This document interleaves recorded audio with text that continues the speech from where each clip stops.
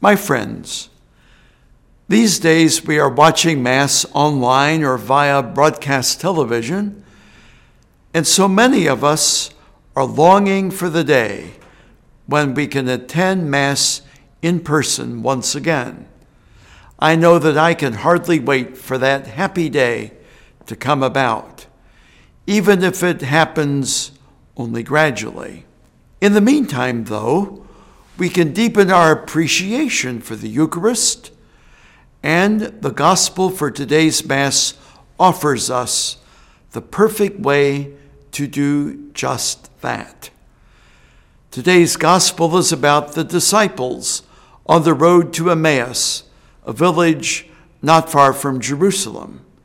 We meet those two disciples as they are traveling from Jerusalem to Emmaus shortly after Jesus' crucifixion and death. And these two disciples were discouraged and they were confused. You know, they had pinned their hopes on Jesus to deliver Israel, probably from the domination of the Roman Empire.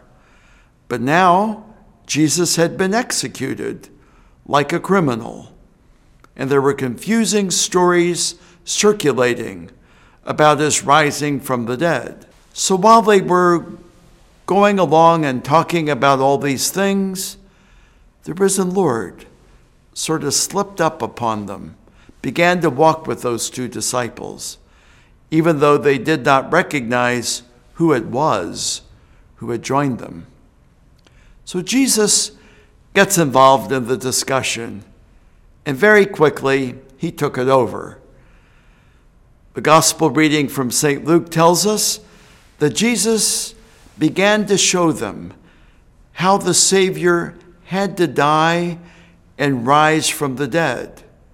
The gospel reading tells us that Jesus opened for them the meaning of all the scriptures and how they all pointed to Jesus and his death and resurrection.